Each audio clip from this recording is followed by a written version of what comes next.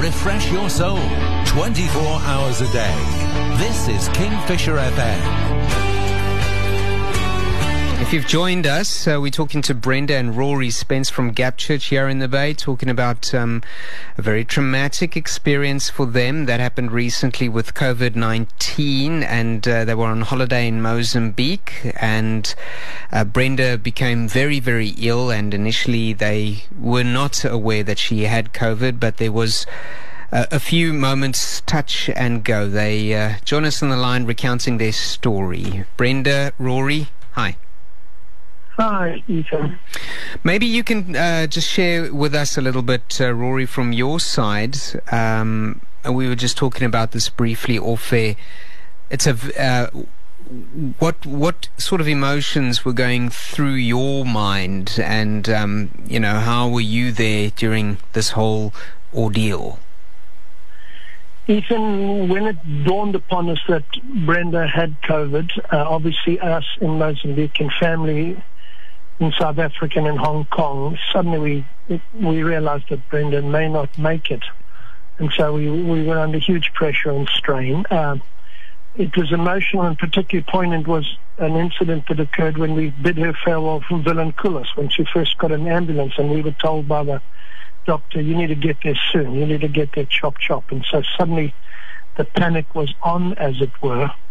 But I remember, and we all do, when we were praying with her at a hospital bed just before getting into the ambulance, we were all obviously in tears when Brenda, in an attempt to sort of gird up her loins and probably encourage us, sang out the line from that lovely chorus, The Goodness of God. She sang the line, with every breath that I am able, I will sing of the goodness of God. Now, it wasn't in any great tune. I wouldn't have put it up for an audition, but it cracked all of us up. And that little story, that little incident, we would remember a lot and recount a lot in the days going forward, as each day as a family we were praying, and obviously many others were praying, which I know was, and we want to thank everyone, but it was great encouragement for us as a family, just to know that the wider body of Christ, not only in PU but across the globe, were really just praying and supporting and sending messages and giving us great courage, and particularly Brenda great courage. So yes, we went through an emotional, difficult time when we were praying and thinking, God, heal her, but we were also aware of God's sovereign will, that sometimes the answer is no, I'm going to take her to be with me in glory. But we didn't want to contemplate that side yet. We just thought, no, Lord, please, for us, would you heal her and bring her back to us? The daughters were cracking up. My son also was battling. And I think all of us were just feeling the load and the pressure, which must happen with every family that's gone through this. I mean, it just enables us to understand and empathize deeply with other families that have gone through this. And maybe the result for them hasn't necessarily been one of the healing in this life. They might have been taken into glory. So it does make you aware of the dangers of contacting COVID. But let me give you back to Brands, Ethan.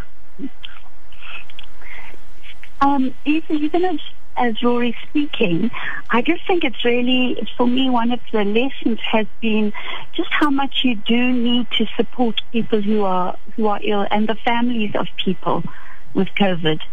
It's a very scary thing to get. I think even if you're isolating at home, you have the knowledge that this could turn very ugly very quickly. And just the fact of being able to process it and talk it through with people and pray with people and discuss some of your own emotions, both your spiritual journey. There are deep faith questions that one asks oneself when you're in these moments. It can be so helpful to talk that through with people, that you don't get kind of trapped with unanswered questions. Yeah, I think you're sitting there as well with the fear of, is this going to get worse? Is this going to take my life? Is this going to take a life of a loved one? That's a trauma on its own, I would imagine. Yeah, very much. It's often in these dark times, though, that we ask these very important questions, which we need to wrestle with God through at times. I remember even when I was in the ICU, which I was in ICU for 10 days in Joburg before I even got into the ward once I got to Joburg, and just saying to God at times, if I fall asleep now and I wake up in heaven, that will be okay. But I also don't know if I'm ready. And having conversations with God about, my kids need me and I've got more to do here. But I trust you, but give me strength to be able to go through it. It was very dark, but I have to say quite deeply spiritual for me at times, with just feeling an incredibly closeness of God's presence. Yeah, amazingly so at times.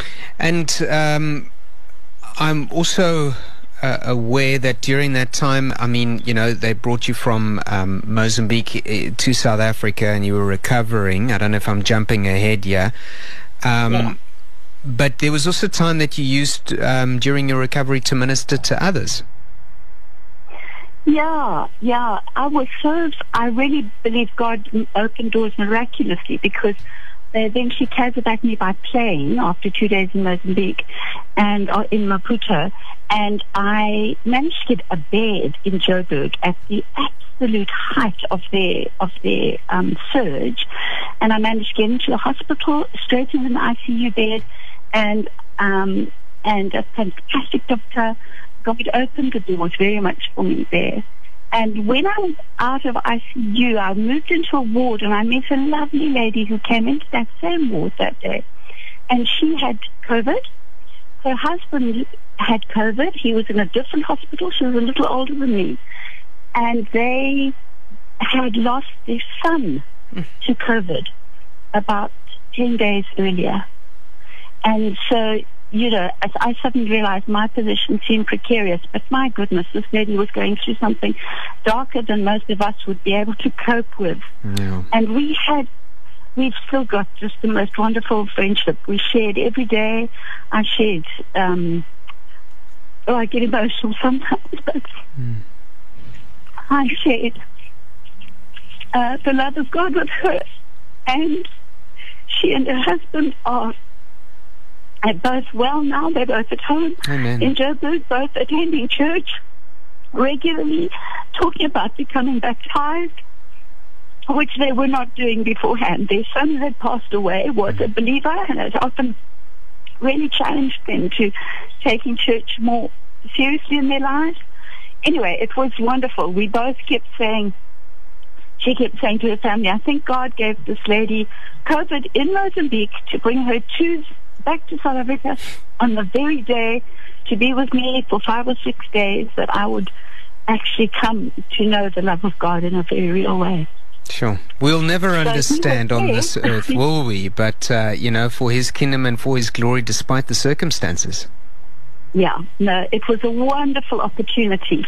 And there are so many opportunities like that in hospital. People become very aware again of the real life questions and issues when you're faced with people dying, and the chance that you could be yourself. So you ask these questions. So it's an amazing opportunity to share of the peace and the love and the eternity that God promises us when we trust in Him. On that note, I mean, I'm sure there are many people out there who might be traumatized, whether it's their loved ones that have passed away or whether they were the ones that were on the brink. What would you encourage them to do? I mean, I'm sure that, the church, there must be people available for them to talk to and to process this with. I don't know if there are any facilities at GAP or people available in their, if you want to direct them to their local church, or what would your recommendation be? Yeah, Ethan, I have realized just with our own family and with myself how incredibly important it is to be able to share and talk about some of the questions and issues that you might have. I would really encourage people to make sure that they are processing through their own trauma at whatever level it was, that they're processing properly, that they don't get trapped into a place of maybe depression or insecurity or anxiety, and maybe don't understand where it's coming from. I think I would encourage any Christian, if you've got counselors in your own church, to seek to talk through it with somebody. Certainly we are, we would be very available, Rory or I, at any stage to chat with people. I already have spoken to, I've already shared with quite a few people who are in this situation. I think they should actually really see somebody and chat it through. I know my daughter in Cape Town, who traveled in the ambulance with me, and all the trauma of that, wondering at any moment, is she going to pass away? She went to see somebody in Cape Town and is getting counseling there already, because she just realized she couldn't sleep for days on end, and kept thinking, what is this? And I really encourage people, it's a big thing, and you need to talk it through. And there are answers, there are assurances that we can get. The Bible is full of assurances, and it just helps us to understand. One of my things that I'm having to process even now is, I guess you could call it survivor guilt. And I do have to work through that. Why? What is it, God? Why have you chosen to save me? And other wonderful Christians who people were praying for have gone to glory. And it's a real faith question. And the more I talk about it, the more I begin to understand the awesomeness of God. And He reminds me, as He did of Job, don't question me. It's a mystery, and I'm way above you, but I am the God that loves you, and I walk with you, and my purpose is beyond your understanding at times. But I am always God. I was reminded so often of that other song as well. I am God, and I still reign. And we sing it. He is God, and He still reigns. Amen. And I think that's incredibly important. Well, Brenda, Rory, thank you very much for sharing from a very vulnerable space, the journey that you've been through and are on, and encouraging others that there are answers and that not alone. And we want to encourage you, if you're listening, to seek help, whether that be from counselors at your church or professional counseling, so that you can process what has happened over the last year or number of months in your life and in everybody's life. I think it's been a soul-searching opportunity. Don't let it go to waste, and don't bottle it up or just carry on as if it's normal. I think it's important. So, Brenda, thanks for just being honest with us about it. Yeah. Ethan, let's listen as we start to move to a close. Just two things. One, we coined a phrase, angels in disguise, how God moves sovereignly to provide answer prayers all along the journey. There were huge decisions all the way along, as there was a lot of doubt about hospital availability, oxygen availability, getting through borders, where we would stay while we were at the hospital in Maputo. Different things happening all the way along, probably 20, 30 tough decision times for the family. Do we evacuate? When do we evacuate? And I would coin this expression, angels in disguise. God comes through again and again and again, quite supernaturally. And I think in glory we'll look back and say, wow, look how He moved there and there and there. And it's just, I think we walk away with that. Brenda had one last incident that happened in hospital that she was physically aware of God's presence. Let her just finish by telling you that last little story. Yes. Yeah, Ethan, people have often asked me, were you scared? And of course one feels a bit anxious and quite scared at times. But I hope this is an encouragement both to people who might be going through COVID, but even to people who may have lost loved ones, is that there were times where, quite supernaturally, more than I have ever known in my life, and I've been a Christian since I was 15 years old, and I'm now 62, I have never experienced the depth and the complete sense of God's presence as I did during my darkest times in the ICU. So much so that there was a time where I was feeling terrible, and I really thought I'm not going to make the next few minutes. You know, you're fighting for breath, and I was on my tummy, which they made people do all the time. You had to go prone because that made it easier for you to breathe, and that can be a very painful and very uncomfortable position. And I was lying there thinking, I can't do this, I don't think, for much longer. And I felt a nurse, I thought it was a nurse, it was so real, come into my room and push the hair up on the back of my neck and lift it, and I felt her blowing like a cool breeze over me. And I was terribly hot at the time, and I just remember thinking, I couldn't see her because I was on my tummy, how has this nurse realized my deepest need right now is for contact of somebody? And I lay there, and a complete peace and comfort came over me. And then I was able to move, and I moved my head from one side to the other, and there was nobody in the room, and nobody had come into the room. And I still had this peace of somebody actually touching me and knowing my deepest need.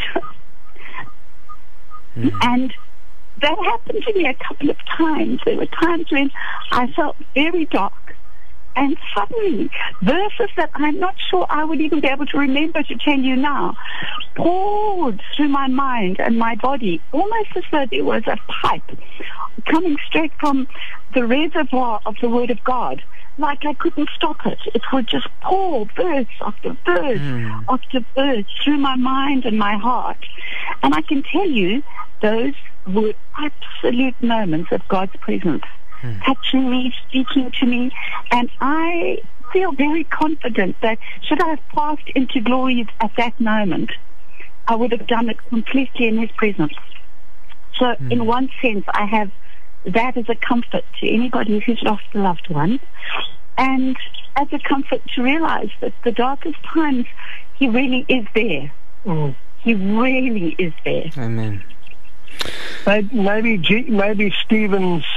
when Stephen was stoned to death in the early church and he saw Jesus at the right hand of God, maybe that's not just a story, it's a bit of a model for all of us when we're facing death. If we see something of the reality of Jesus, whether it's visible, manifest, or just in our mind, there's a sense of God's presence just before, I think, one faces those final moments, as it were. It might be encouragement for all of us that we don't go out of this life alone.